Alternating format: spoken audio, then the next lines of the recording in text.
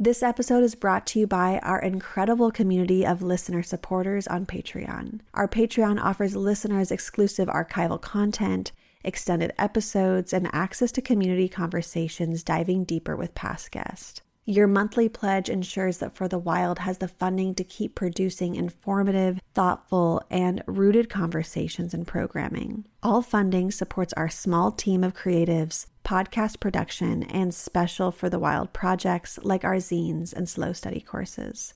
To support us on Patreon, please visit patreon.com/forthewild. Or if you would rather make a one-time donation or recurring donation outside of Patreon, please visit forthewild.world/donate.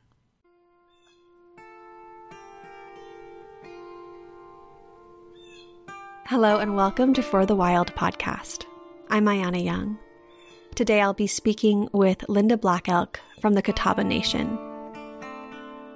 I mean, I hate to say it this way, but maybe if we'd shown greater respect for the micro, we wouldn't be dealing with a pandemic virus right now. So I think that restoration ecology can sort of be a guide for how we relate to the planet, how we relate to our Mother Earth in the future. First, listening and understanding and developing a relationship, and then looking at ways that we can actually rebuild and restore and experiment.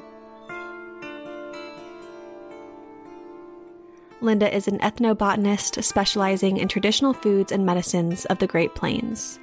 She is currently the Director of Food Sovereignty at United Tribes Technical College in Bismarck, North Dakota, and is the mother of 3 Lakota sons. Well, Linda, thank you so much for joining us today. Like I was mentioning, this is a dream come true for me to be speaking with you. I have so much respect and I feel so connected to your work and the way that you go about your work in this world. So thank you for joining us. Well, thank you so much for having me. I'm so excited. I've listened to your podcast before and I love it. So I'm really honored to be on here. Oh, wow. Okay. Well, you just made my day. So, Linda, of course, I have to begin by asking about the use of traditional medicine right now when it comes to community wellness. And I know so many of us are taking time to take care and sourcing practices that can boost our immune systems through ancestral medicine, nourishing meals, being in prayer, acting in service to elders, and even just taking a moment to lay in the sun. And as a practitioner, I'm wondering if you could share some of the most important things you are doing to take care right now. Oh gosh, yeah, it's a really tough time to practice self-care right now. We're all really stressed, and stress and anxiety, of course, lower our immune systems. And so I would say that probably the best thing I'm doing for myself and my family, the ones that I am isolating with, is to laugh and to keep our stress levels down, to talk to each other, to joke around with each other, keep our anxiety levels low so that our immune systems can keep repairing themselves. So that's probably the most important thing, is just to make sure that we are doing things to allow ourselves to enjoy the moment, enjoy this time with our families, while still remaining aware of what's happening in the outside world. It's a tough thing to do, but we can do it. The other thing, and I would say that it's probably equally important, is that I'm making sure to eat right. What does that mean, to eat right? Because some people would probably say that eating right is just a matter of getting enough calories in your system. And there is no food shaming here. If people only have access to processed foods, things that are high in salt and sugar and preservatives, then that's all they have access to. And, I honor them and their journey and, whatever food they need to eat. But if we have access to foods that don't just nourish us physically, don't just provide calories, but also feed us emotionally and mentally and spiritually, then we should be doing that. And it's sort of my mission to help people to be aware of the fact that they probably have some of these foods that nourish them mentally, emotionally, physically, and spiritually, growing right outside of their doors, and they're free. So that's always really important to my community, which is Indigenous people of the Northern Great Plains. But, anyone else who needs that, I believe healing is for everyone. So, yeah, so I'm focusing on staying as happy as possible, decreasing stress, but also eating good things like the wild plants, which of course are not just edible, but medicinal as well. I'm focusing on a lot of fermented foods like kimchi and sauerkraut. I'm not a huge fan of kombucha, which has become a very popular probiotic these days, but I love vinegars, various fermented vinegars like maple vinegar, and I'm incorporating a lot of those into my diet.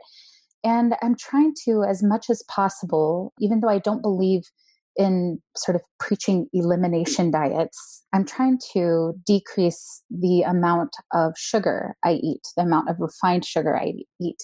I'm trying to decrease the amount of refined flour in my diet. And I'm always trying to decrease the amount of dairy in my diet. Now, as I was saying earlier, I love to laugh and I love joy. And sometimes that means eating cheese for me, or it means eating bacon, or it means eating some brownies. It's just a matter of finding that balance between what is good for your body, what's good to eat, what you have access to, and what is going to help you stay as happy and connected as possible. Oh my goodness, Linda. Bacon, cheese, and brownies? Yes, please. That also brings me joy.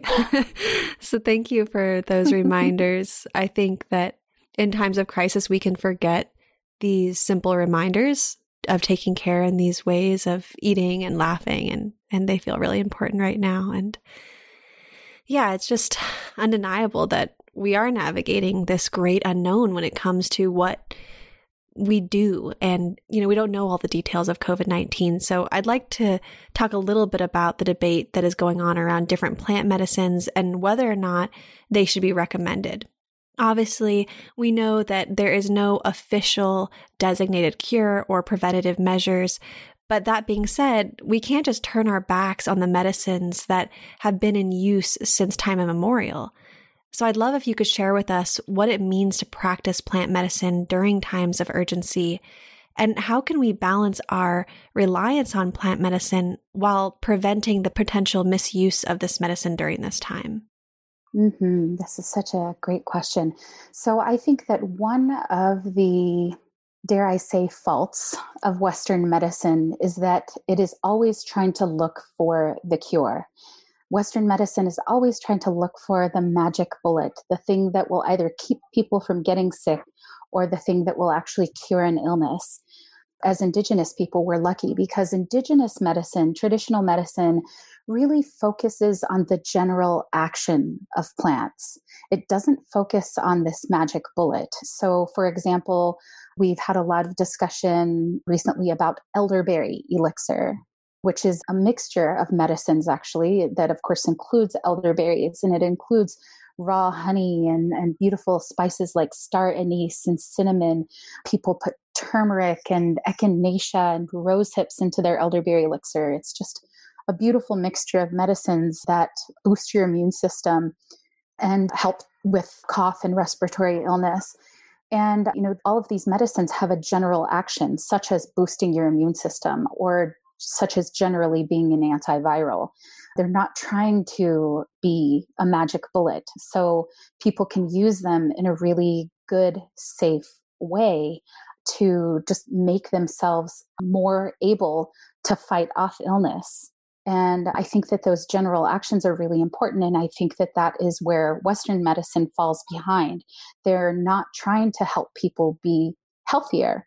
They are trying to find the magic bullet that will either prevent or cure the illness. So that means that we have to step in early within these epidemics and pandemics as Indigenous people, as we have always done, stepped in to save and to comfort our communities, whether they are our Indigenous brothers and sisters or non-Indigenous community members as well. And I have really found that a lot of the hundreds of messages and requests for advice that I get per day actually come from non-Native people who are just at an absolute loss and who are scared because they know that Western medicine does not have a way to currently fight or cure a COVID-19 infection. So I'm happy to share that information with them. Thank you so much for being so available, especially during this time. It's troubling and people are really confused, and there's so much to be confused about that we'll get into more of that further into the conversation. But by now, I think we're all familiar with the power that perceived scarcity holds, as it has caused millions across the globe to engage in mass hoarding. In response, many are cultivating self-resilience by turning to traditional medicines and personal gardens. However, I've noticed that the hoarding mentality reigns supreme in many of these well-intentioned actions. For example, many seed companies are completely sold out, and medicine like elderberry and bear root or osha root are being harvested at an unhealthy rate. So I can't help but think about how we remain trapped within the psychological confines of unbridled capitalism, that even when we seek out so-called alternative ways of being, we continue to reenact selfish behavior in our harvesting, foraging, growing, etc. So I'd love if you could share with us how this behavior is diametrically opposed to being in relation with Earth, or perhaps any guidance on practicing honorable harvest amidst times of panic.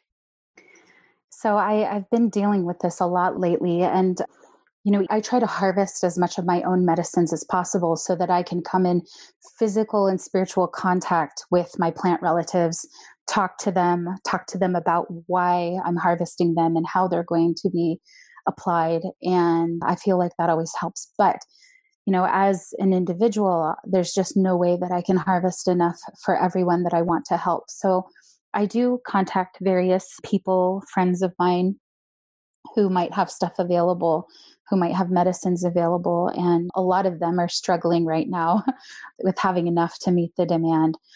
It's important to remember that there's a difference between hoarding and being prepared, like all that bullshit with the toilet paper and processed high carb foods like ramen noodles that I was talking about earlier. People are hoarding those items, making sure that you and your community, and let me stress the and there, making sure that you and your community have what they need. That's vital, because we won't make it through this on our own. Being in quarantine doesn't mean that we can't take care of each other. The key, I think, to fighting this hoarding mentality is the opposite of hoarding, which is sharing. And I believe healing is for everyone, and that we have to trust our relatives, native and non-native, in these times of crises.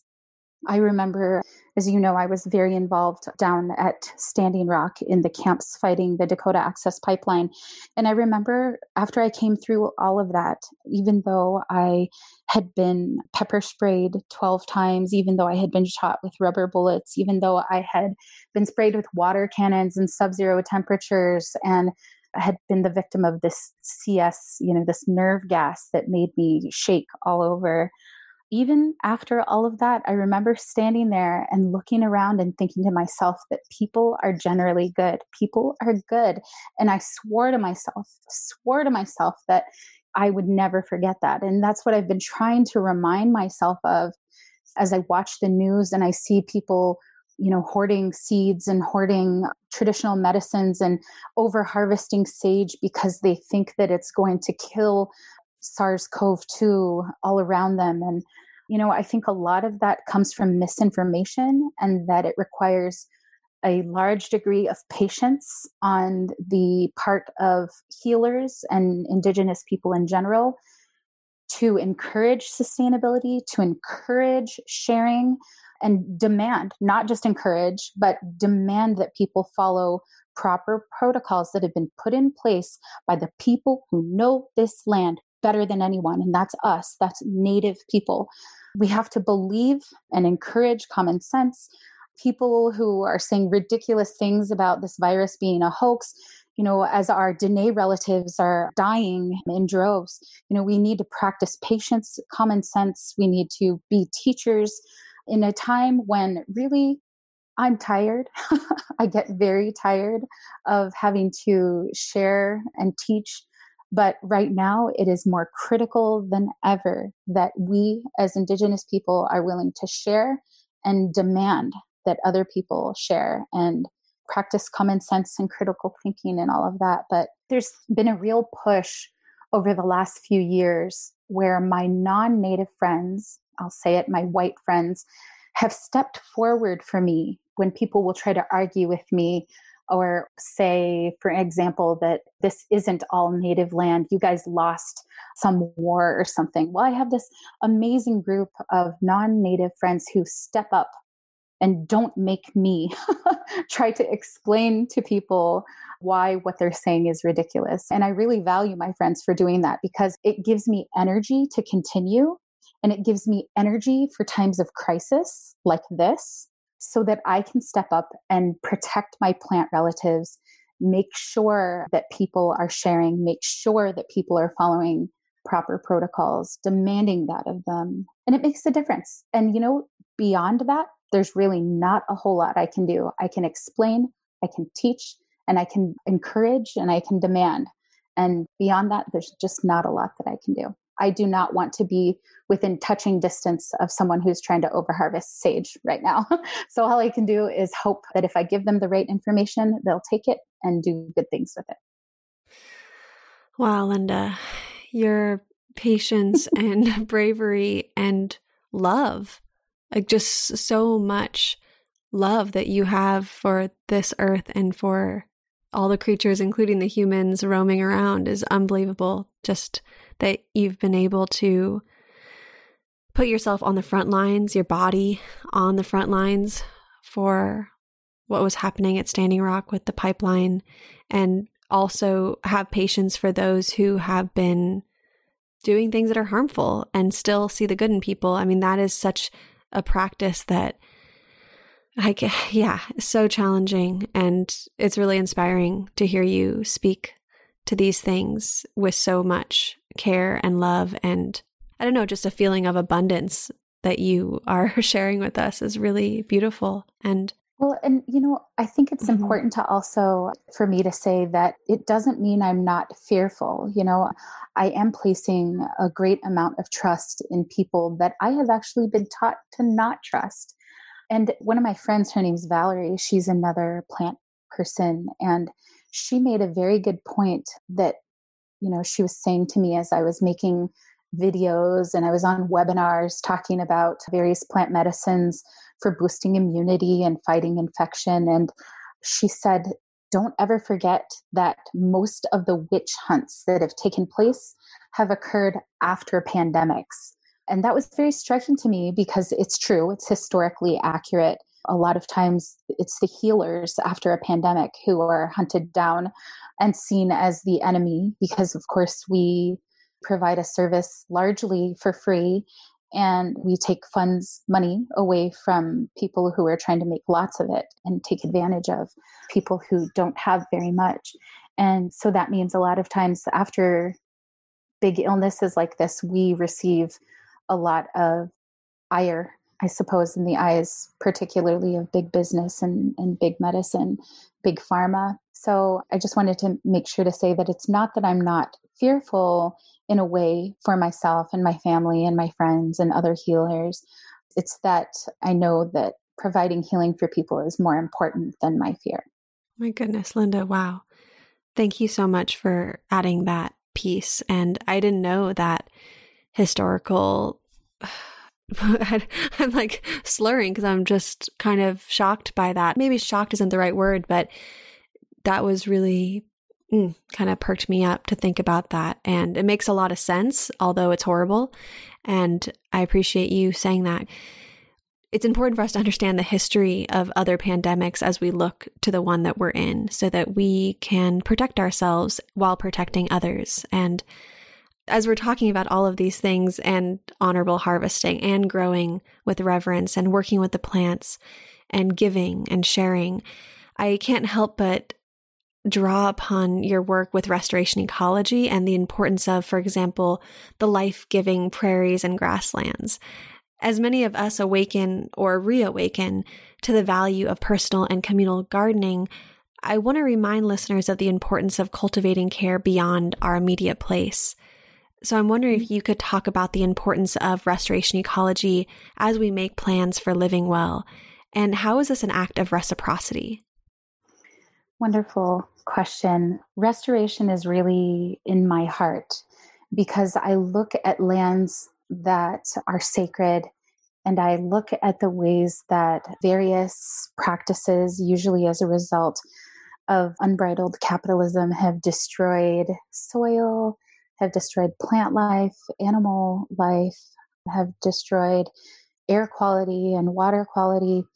And I do not lose hope when I see that because I have seen restoration take place. I've seen the rebuilding of soil and I've seen water that I thought would forever be undrinkable. I've seen that cleaned and, purified. And, I've seen the same thing happen with the air that we breathe in places. And it's really encouraging to me.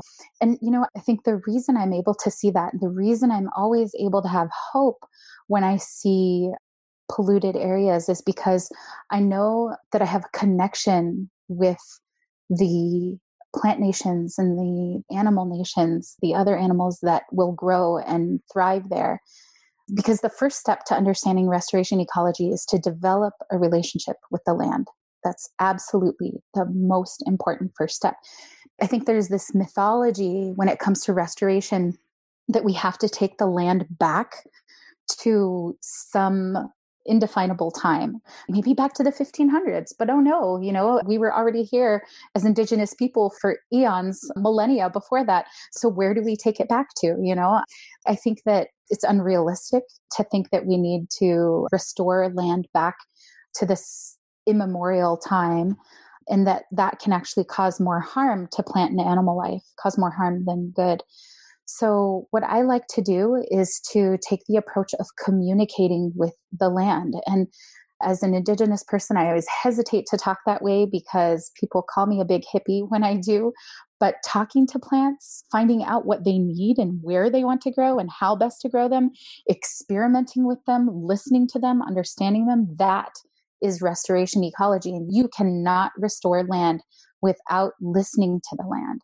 You do have to think about, this is something I absolutely know. We have to think about rebuilding soil, restoring soil, air, water, wildlife, so that we can be better future partners to help sustain all life on this planet. We can't just be superficial and plant some trees and walk away and expect things to take care of themselves. We have to consider soil biota first and, below ground relationships that sustain everything that's above ground. We have to show respect and consideration for all organisms. I know everyone always tries to think on the macro level, let's look at these huge, beautiful trees and let's look at restoring bison to an area, but not many people are thinking about the microscopic organisms.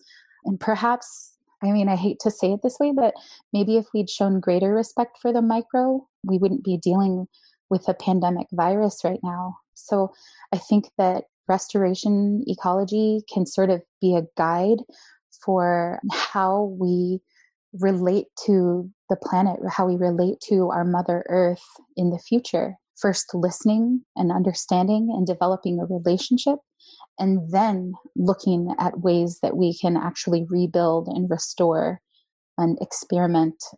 Mm-hmm. Did that answer your question? It answered the heart of the question completely. And I really agree with you, Linda.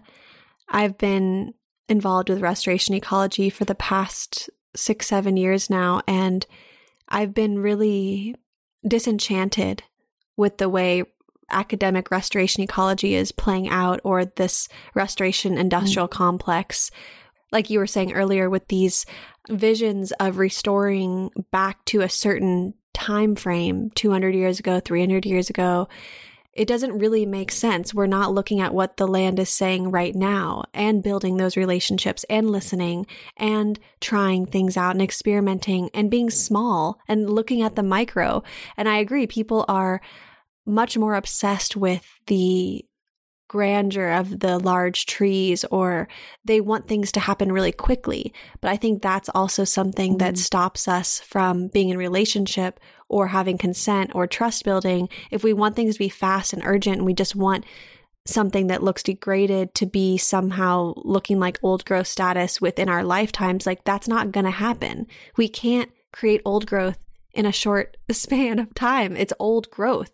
I mean, these ecosystems, these lands take so long. And I think for me, getting comfortable with releasing the urgency, not in the sense of releasing care and passion, but just putting things in perspective and putting things in relational perspective is so important for me in my own learning. And so to hear you say what you've said so eloquently, it really helps me personally just stay on this path. And I'm sure so many others will resonate with what you're saying, because I think that what we have been doing in this industrial academic lens or format or way of doing is just not really working. And we're not seeing the earth respond, I don't think, especially when we're just plugging trees into poisoned lands in a monocropped fashion, not really thinking about the whole system, like the biota, like the microorganisms in the soil. It's so important. So I really am very appreciative that you spoke to that. Yeah. So thank you. You know, it helps when we think truly of the planet as our mother, as Mother Earth, and realize that these degraded or polluted areas are wounds. They are literal wounds on our mother, and they are trauma. The healing of trauma is never easy. The healing of wounds is never easy. And sometimes it's a painful process, right? You know, sometimes medicine, when you apply it to a wound, it hurts and it takes time to heal. And sometimes it has to heal from the inside out. And, you know, we need to think of it that way. And we need to think of ourselves as all of us, you know, people who are practicing restoration ecology, especially, we need to think of ourselves as healers the same way that, you know, I heal other human beings. You know, I work to heal my mother, and, you know, that takes a certain amount of patience, and it takes a certain amount of tending to these wounds and being patient and, you know, always trying to comfort her and let her know that it's healing. You know, there's a lot of trauma, just like, you know, we have trauma, historic trauma and more recent trauma. Our Mother Earth has trauma as well. And that's a painful healing process. So it takes time.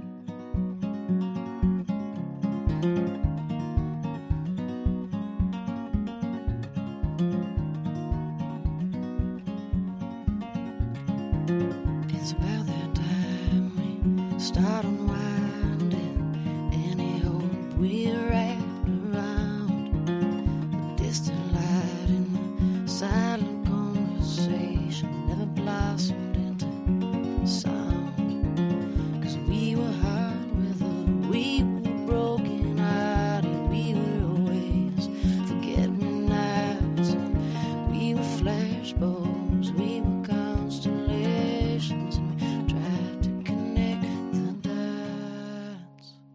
And all that, everything in between, never did amount to a dime. Things you could call this low tide, then we'll come back rising, but darling, we're done for good.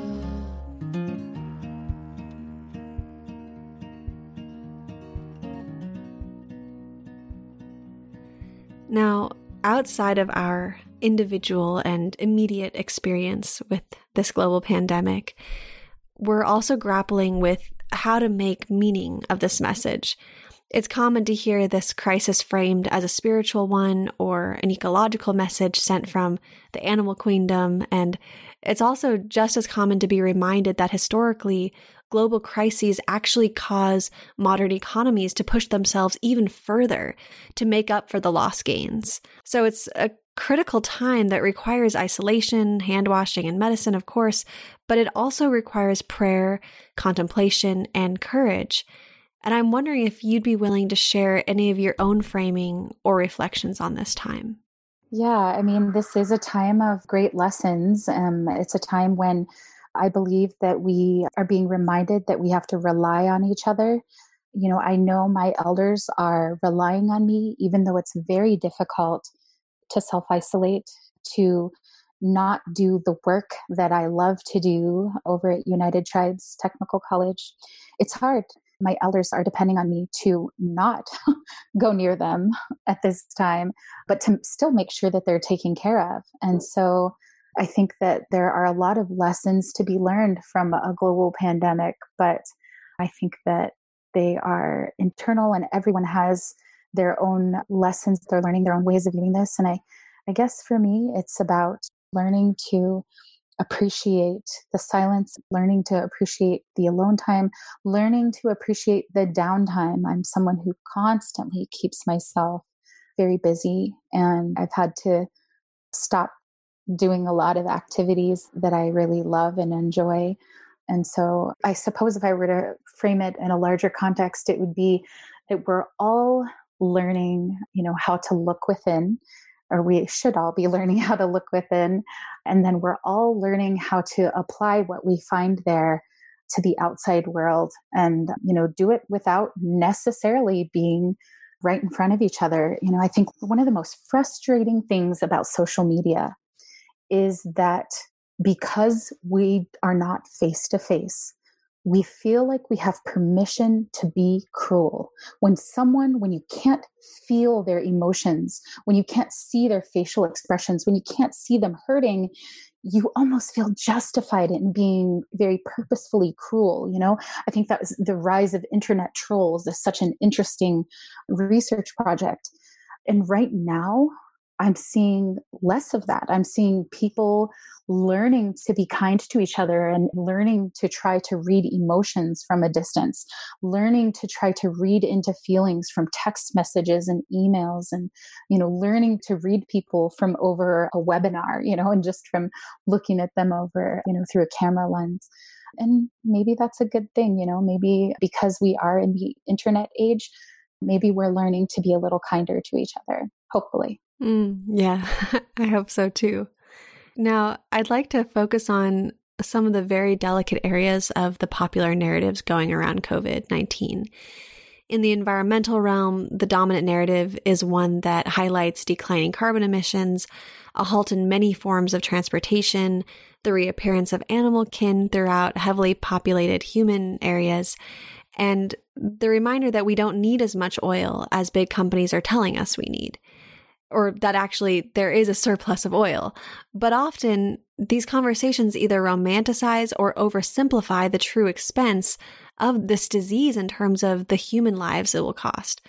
Indeed, it feels like we are veering into dangerous patterns of disposability, and we must make no mistake that narratives of disposability are part of the colonial project. Economies are slowing, yes, but at the expense of entire swaths of our global population.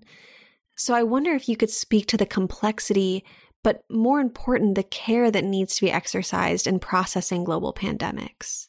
Yeah, I've been seeing that a lot too. People talking about how skies are clearing over Hong Kong and dolphins are swimming in waterways in various parts of Europe for the first time.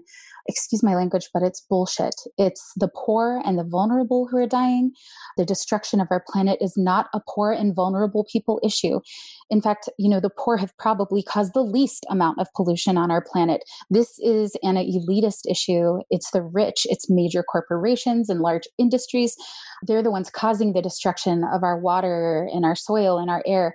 And we need to see how that ideology, the idea that human lives are the cost for cleaner air, that serves the 1%, that serves the rich. It takes the blame and the focus off of them. And it's highly destructive. And if anything is making me angry during this time, it is that. Yeah, I mean, going back to social media and just media in general, there's so much coming at us from all angles. And there are a lot of dangerous narratives that we need to understand. And I think that if we don't really look at them with a critical lens, that we will repeat the same destructive issues over and over again and really hurt each other. I think that the fact that carbon emissions are lower is a lesson to look at. Let's look at that. But you can't just put it on a meme and then one sentence later wrap it up and then everybody go hooray. it's so much more complex than that. So I really appreciate you speaking to that. And yeah, this pandemic is showing us the extremes of our lived experience. We're becoming, again, acutely aware that a different world is in fact possible. I think of the prisoners who were mandated to remain incarcerated for decades, now released early to be with their families. Workers at grocery stores whose value was estimated to be below the minimum wage, now recognized as essential. And cities across the country finding housing for the homeless. So after telling us for years that there weren't the funds or the space to do so. But I also wonder what happens to this power when the virus weakens or when life resumes to some sort of normal. What will endure? How do you think we can hold on to this momentum as so many are awakening to anti-capitalism? And how can we ensure that we don't allow global powers to divert our attention amidst a public health crisis and a likely global recession? What does recovery from this pandemic look like? It's a great question. My hope is that we will not forget that the only people who are keeping the world running at this time are the people, as you said, who have been deemed sort of at the bottom of the economic ladder. My own son, he's 18, and he works at a grocery store, and he's actually high risk because he's asthmatic. And I was finally able to get him to take some time off of work because I was so concerned. I actually posted about how concerned I was on Facebook, and I was shocked that people's reaction were, oh, isn't he so brave to be putting himself at risk to bag people's groceries? And, I was so angry at people who were talking that way because it's like he should not be the one putting himself at risk. And if that is an essential service, if my son bagging groceries for his high school job, if that is an essential service, then why are the 1% not recognizing that? Why is he making minimum wage if he is so essential? And so as we watch how these stock markets plunge when actually no real infrastructure has been destroyed, and no natural resources, we still, as you said, have oil and all of that. If the stock markets plunge through all of that and our economy is crashing, what does that actually say about the labor of people like my son? What does that actually mean about the importance of people who are doing these jobs, fulfilling these essential services, as they're called? And how do we make sure that the people who are in these sort of upper economic echelons, if we want to talk about it that way, what will they do after all of this is over? Will they still recognize that importance? Well, I think that that's going to have to be up to us. I think that we are going to have to constantly remind them and not ever let them forget. I have seen a lot of people having this discussion, but with no plan about how to constantly remind the 1% of this. What happens? Maybe in the future, it's just going to mean that we have to stop working for them. Maybe it means that we have to stop pumping their gas, and we have to stop bagging their groceries, and we have to stop cleaning their hotel rooms and their hospital rooms in order to make them see how essential and how important people's labor is. Mm-hmm. Yeah, I'm with you.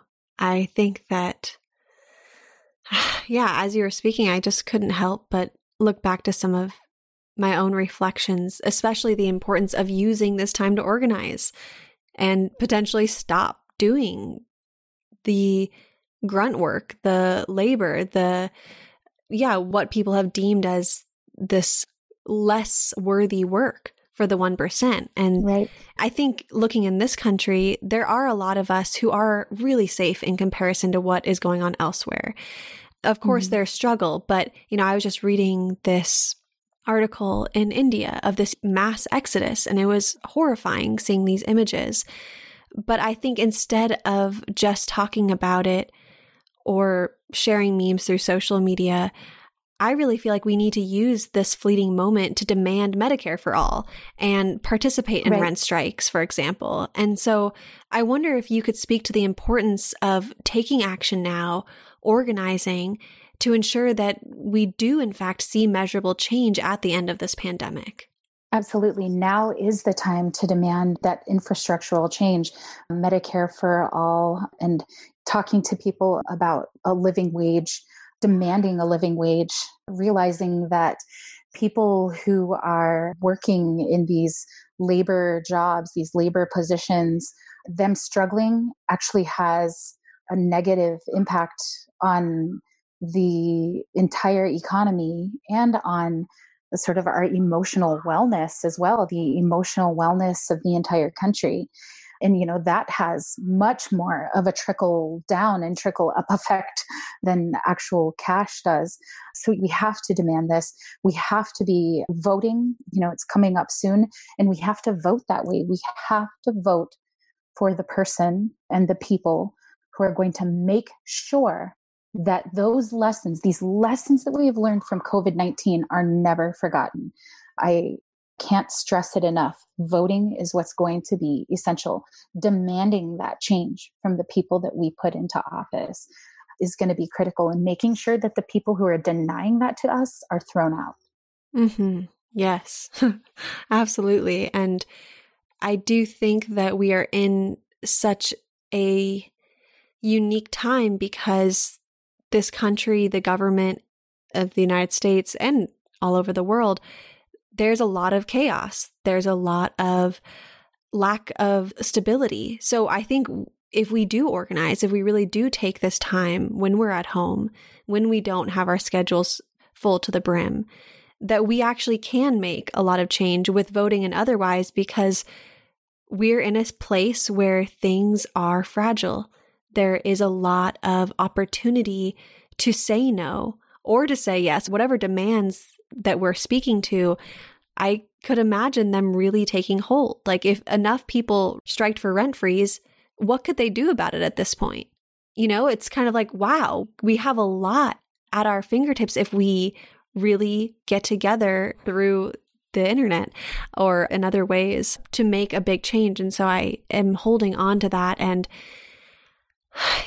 it's just such a strange time, though. I also wanted to speak to that, and you spoke to this a bit in your last response, that we are also being reminded that it's really easy to capitalize on our fear, particularly to enact draconian and authoritarian measures.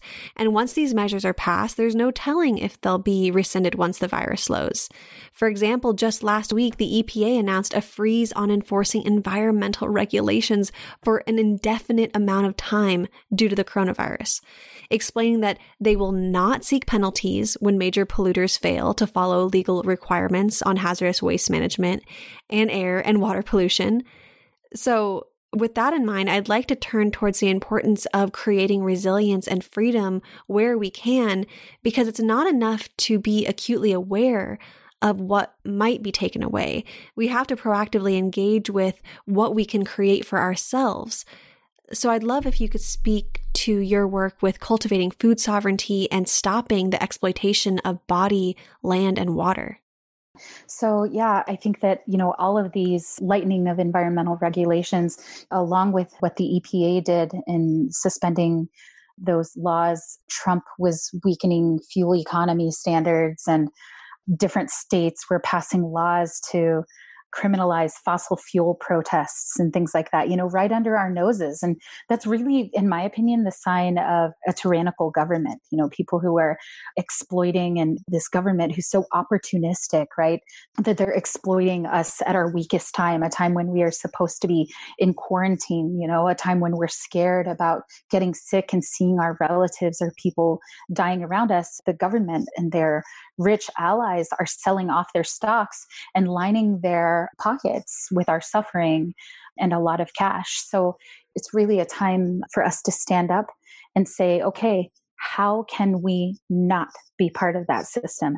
How can we help to dismantle that system that is oppressing us? And one of the best ways, in my opinion, that we can do that is by growing our own food. We can grow our own food. If you live in an area where you only have a balcony or a porch, you can grow food in containers. I'm always amazed at the amount of usable space that is around apartment buildings that is filled with rocks and gravel. Demand that those rocks and that gravel be taken out and throw some topsoil on there and start growing your own food. Even if you have to start small the first year and you're only growing lettuce, growing small things that is an act of resistance, and it will just expand and grow year after year after year. Because once you get that feeling of being independent, of growing your own food, of feeding yourself and your family and your community, once you get that feeling, it spreads and you almost become dependent on it. And you know that next year you're going to go bigger, you're going to plant more, you're going to expand your gardens. And you see that garden bed in the median in the middle of the street, and you're like, hey, some apple trees would grow perfectly there. That feeling is going to spread. It only takes a couple of people to start it in a particular neighborhood, and then the rest of the neighborhood will join in. And especially when you tell them about why it's important. So along with actually growing our own food and planting our own food and saving seeds, it's important to share why we're doing that. A lot of people will get so frustrated because they'll have their own garden and they'll have neighbors and other people coming and saying, hey, do you want to share some of those cucumbers with me? Can you spare a squash? Things like that. But they're not actually saying to their neighbors, well, here's a squash. Make sure to save the seeds from that so that you and I can plant them next year. I'll teach you how to grow this. The education behind that is so important. And it's not just the education in growing food. We have to teach people how to grow their own food. We have to encourage them to grow their own food. But we do not just live in food deserts. We have to understand that. We don't just live in food deserts. We live in culinary deserts where people have forgotten how to cook good food. And, a lot of people are embarrassed by that. You hand them a kohlrabi, for example, or something even, more common than that. Hand them a squash and ask them if they know how to cook it. And there's going to be a lot of people, even in indigenous communities, who do not know how to cook a squash. And so we have to teach people how to cook these items. And then we also need to encourage them to change their palates, to appreciate traditional foods, to appreciate good foods over time. It's not going to happen overnight. People aren't going to give up fry bread overnight. I've tried, but we need to encourage them. Okay, I'm not asking you to give up fry bread, but just try adding this squash into your diet a couple of times a week, or adding a salad into your repertoire a few times a week. And here's how you make it. And this is what benefits it has. And this is how you make it taste amazing. It requires just a passion for food. It requires a passion for the plants, and it requires a passion for our planet and a passion for our community, a love of our community, wanting them to be healthier, not just physically healthier, but more spiritually and emotionally healthy. Yes, I love hearing that. And I never thought about the culinary desert, but I completely see that. I think a few years ago, before I grew squash, I probably wouldn't have known what to do with a lot of them. I don't think I did. And also some of them are so hard to cut that I think I probably gave up as soon as I couldn't get like a dull knife through one and realized like, I don't know what I'm doing with this big hard thing. And, it's just when you were talking about how it could be, well, I guess the word came up, contagious, in a positive way, like getting your hands in the soil and growing food, it gets you. Working with plants, the plants get you. I've experienced this with myself and so many others. There's that resistance wall that feels like we could be so distant from the plants, but then once we welcome them in and we smell them, we feel them, we touch the seeds, we feel the soil in our fingertips, like something magical really happens. And I think that you're right. If people just start small and it can grow within the community and there's an excitement around it. And then you have a potluck when we can have those again. And we're sharing the food from our gardens, no matter if it's a container garden on our balcony or otherwise. There's something so connective and primordial that all of our ancestors did at one point. And so I think there's a lot of healing that comes with food sovereignty on so many levels, physical, spiritual. There's a lot of purpose in it. And so I love hearing you talk about this because it feels really good. And I think that, like you were saying at the beginning of our conversation about laughter, we do need to feel good at times right now. Of course, we need to be taking in the truths and the hard truths. But if we don't have time where we're having a connection to joy and laughter and just that reverence, that feeling of reverence, I think it'll be really detrimental to us. And I know that there's a lot of grief and panic and anxiety in the whole global sphere at the moment because of the internet and social media and just 24/7 hour news streams, which I do not think us humans have been evolved to deal with this type of global news 24 hours, 7 days a week. And, we hear how many frontline responders are testing positive in New York, and we're aware of the increase in cases across Navajo Nation, and we're witnessing the spraying of migrant workers in India and just the atrocities of the position that the refugees are in Syria. I mean, stranded in camps without soap or water. And I think this is causing both collective grief and an anticipatory grief, rightfully so. So amidst a time when we need to be nourishing our immune systems, and we can't help but weaken them through our overpowering emotions, and like I said, rightly so, because we just can't turn away from the state of the world. I'm wondering if you could speak to how we can calm ourselves and how these tools will also be necessary in recovering from this pandemic over the long term, because we know it's not going away overnight or even in April.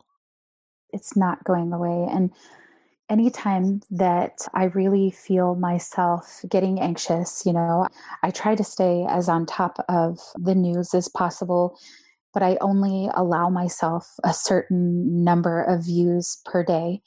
Because as you said, this constant stream, I really can become obsessive about it. Because if I miss news, especially where people are dying and people are suffering, and it's almost as if I feel guilty for missing it, oh, how couldn't I have known that, those two grandmothers passed away up on, the White Earth Reservation or down on the Dene Reservation. It makes me feel like, oh, I'm missing this suffering of my relatives, and I should really be witness to it, so that I can talk to people about it in the future. The very first thing I do when I start to feel that anxious is I breathe. I take super deep breaths. In fact, I take 4 super deep breaths, counting to 10 on the way in and counting again to 10 on the way out. Each time, just focusing on the numbers, just focusing on the counting and taking those deep breaths. Sometimes I'll say to my students, how many times a day do you take a super deep breath? How many times a day do you take air all the way into your lungs?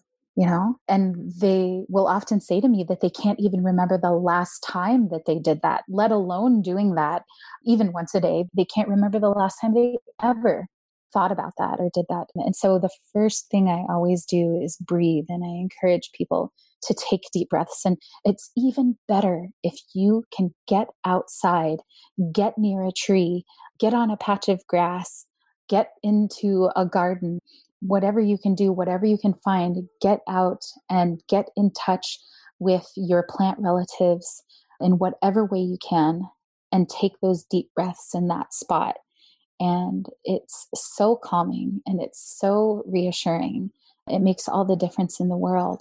And it's difficult to talk about this, but in my home, we burn plants quite a bit. We smudge, I guess is the popular term for it. Lakotas use the word azilia, to purify the air around you. And I think that that's really important. But I was on a webinar yesterday where I said, if you are not native, do not use our sage to smudge with. Do not over harvest it. A lot of our species of sage, especially like the California white sage, Salvia apiana, is being terribly over harvested and overexploited. And so what I always say is you can burn rosemary and it's fantastic. Even the stuff you get at the store in a bottle, put some of that in a dish and burn it. It's antimicrobial. It purifies the air, and there's plenty of it. You do not have to go out and exploit traditional indigenous medicine in order to purify the air through burning of plants. There's just so many that you can do. You can walk outside and grab some juniper off of your juniper bush that's growing right outside of your yard, or maybe in the tree row across the street or something like that. And you can, get some of those juniper berries. You don't have to use threatened or endangered species just because somehow the media has taught you that those plants are somehow more sacred than others.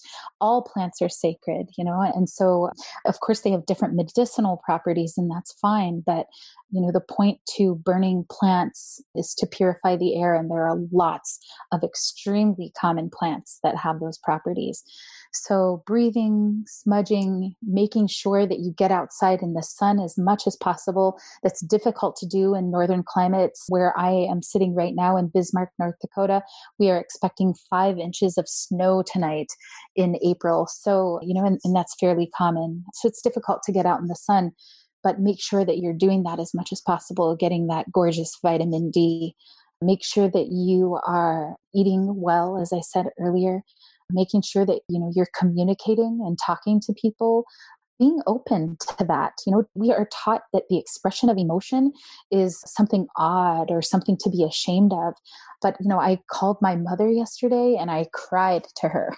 I cried like a baby, I suppose, and cried to my mom just about how stressed I am and about how difficult things are. And I felt so much better afterward. And I then talked to my partner, and I talked to my kids, and we watched a movie together, and we took a walk. And doing these things are just so important and so vital. And, showing love and appreciation for the plant nations, for the food that we're eating, even if they're animals, showing love and appreciation for the people around us, not forgetting to have gratitude.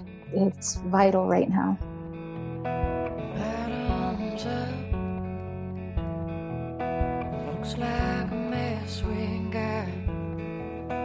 You wanna come along for the ride. It's not a joke, no. It's some kind of bad idea.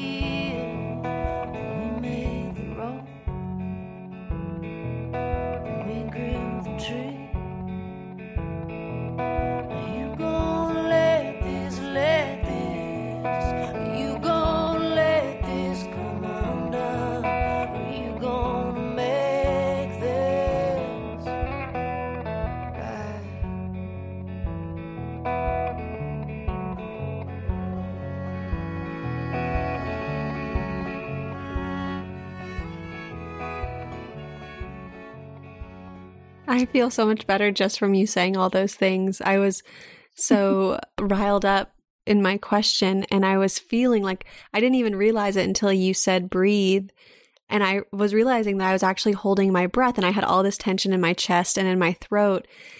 And when you were explaining breathing, I actually did that. And the amount of release I felt, as simple as that sounds, it almost is silly how simple it is, and how I know that I forget doing that. And when I'm holding my breath, the anxiety that builds, it's really interesting somatically to experience that. And I just did it right now. So that is really important for us to remember. And yeah, thank you also for speaking to the plant medicine. I never thought about burning rosemary, but that's such a good idea. And it reminded me of thyme or oregano. I know rosemary glows. And you can burn those. Yeah. And I love that. And yeah, I am so with you. We do not need to be using, especially for those of us who are not native to this land, to Turtle Island, we don't need to be using sage. It's not necessary at all. There are so many beautiful plants that are waiting for us to give them attention and to smell them. Rosemary, thyme, oregano. Oh my gosh, they're incredible. I love culinary herbs like those and so many others. And yeah, thank you for speaking to that, because I think it's important for us to know there are so many other plants available for us to interact with. And, it's not just no to sage. It's like, but there's yes to all these other beautiful creatures that are wanting our relationships. So it's like I wish I had a little rosemary with me right now. So yeah, I really love those herbs. And Linda, this has been so wonderful. And I don't want to start closing this conversation, but I do want to make sure we talk about the survival meal kits that you're preparing. I was reading on Facebook that you and your partner are preparing survival meal kits for elders on Standing Rock and the Cheyenne River reservations. And so I mentioned this to find out if listeners can support this cause, and if so, how. Thank you so much for mentioning that. That's really kind of you. Yeah. So my partner and I are getting as many traditional ingredients together as possible. So for example, wild rice and maple sugar, maple syrup, real dried hominy, traditional beans, things like that. And we're even getting, a lot of dried vegetables together, like dried vegetable mixes, dried fruit, traditional berries, such as dried strawberries, blueberries, raspberries, things like that. But we're also getting some non-traditional ingredients together, foods such as coffee and white flour and what else did our elders request? It's things like that were very comforting to them. Oh, oil, of course, for them to cook with. And so we've been getting all of these items together and we're putting them into these kits. We're using these 18-gallon totes and we're trying to put a month's worth, 30 days worth of food into each tote to give to elders on Standing Rock and Cheyenne River and within our local communities. Our elders are petrified. They are so scared. And some of them are so frightened to go to the grocery store that they're just not doing it. And there's no one else to bring them food. And so a lot of them are going hungry, but they're too scared to go to the store right now because they've been told that that's a hugely risky area for them. And of course, they are at a higher risk than most young people, or they tend to be at a higher risk. And so some of them I've been seeing, and I've been hearing stories about elders sitting in the parking lot of the Walmart asking people to go in and buy groceries for them and bring them out, and then wiping them down with Clorox wipes once they get outside, and it's especially on areas like Standing Rock and Cheyenne River that are so remote. Some of our elders live 2.5 hours from the nearest Walmart, 2.5 hours from the nearest major grocery store.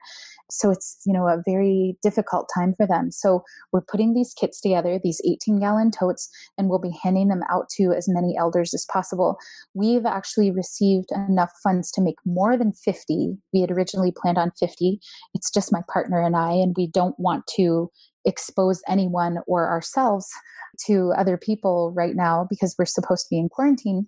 So it's just the two of us having these items delivered to our very tiny home. And, so it's a challenge, but we're getting it together and then we're going to hand them out. And with any of the funds that we have left over after these 50, we are going to make more kits that are the same with a lot of these beautiful, healthy foods and some other less traditional stuff. And we are going to hand them out to displaced students, displaced families who may have, for instance, on the United Tribes campus, we have students who live in the student housing and have nowhere else to go. And so they've been sort of left without any options besides trying to run over to McDonald's and things like that. So we'll start trying to make kits for them as well. But we want to keep feeding elders as much as possible. And we're using a lot of non-perishable foods. Luckily, traditional indigenous foods, of course, tend to be very non-perishable. So we're even including dried canned meat in these kits as well. And if anyone wants to contribute to that, then they can PayPal me at linda.black.elk@gmail.com, or they can Venmo at Linda Black Elk. So thanks so much for asking that. Oh, of course. And it's such a beautiful offering. And I was imagining these kits that you were creating, and what a gift of not only physical nourishment, but just the relief that these elders and other folks will know that they're being cared for, that they're being thought of, that they're being acknowledged, that they know that somebody's looking out for them. I think just that alone, that care, is so relieving and tender. And it reminds me of other things we've talked about in this conversation, just how to be patient and how to really care for people and plants and the earth, not just in this time, but especially in this time. And maybe this time is an awakening for even more people to start being in relationship in these ways and yeah, I love hearing what you're doing, and it's really inspirational. And maybe folks can not only donate, but also start doing something similar in their neighborhoods for their communities. Absolutely. And mutual aid. Yep. And It's so important. And I also wanted to say we're including seed packets in all of these kits because we want to encourage people to grow their own food after this. It's really apparent that if we are growing our own food, we wouldn't be having this problem right now. And I know it sounds strange, but elders have, especially our elders, Indigenous elders around here, they grew up gardening. And so a lot of them already know how to do it. They just lack the resources, such as the seeds, to do it. So we're including these seed packets, and we're of course going to include directions for each of those plants and offering to come and till a garden for them. So I think, we're not just trying to think 30 days ahead, but we're trying to think much further ahead into the future with these kits as well. Oh, I love that. That is such a important part of these baskets, or these just having the seeds in them. It really goes with everything you've been saying in this conversation. And it's just like, it brings a smile to my face, because along with all of the anxiety and overwhelm of what's coming at us from all these directions, to hear what you're tangibly doing in this way is like, okay, we can focus our time. We can organize. We can take care of others.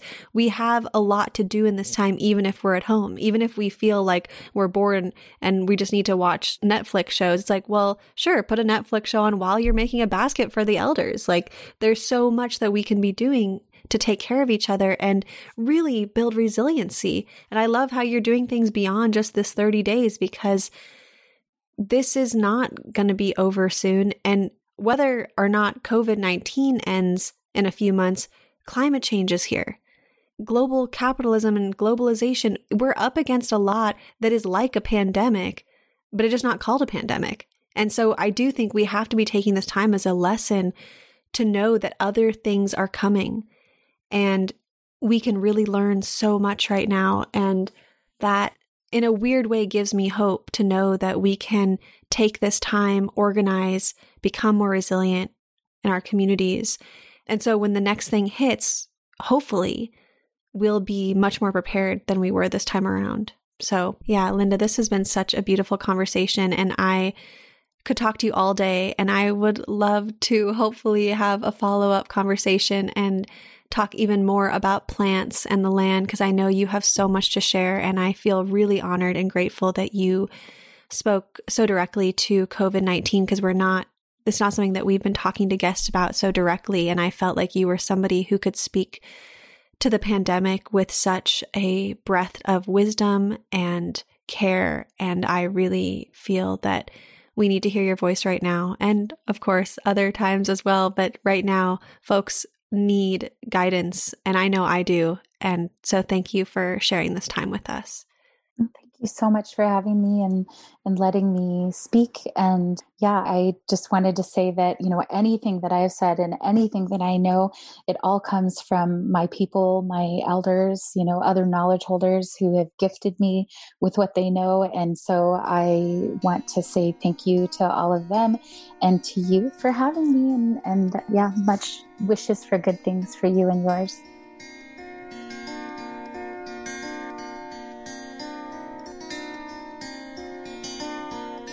Thanks for listening to another episode of For the Wild podcast. I'm Carter Lou McElroy, and the music you heard today was from Maddie Palanen and Chris Pareka. I'd like to thank our founder and host, Ayana Young, as well as the rest of our podcast production team: Aidan McRae, Andrew Storrs, Erica Ekram, Erin Wise, Francesca Glassbell, Hannah Wilton, and Melanie Younger.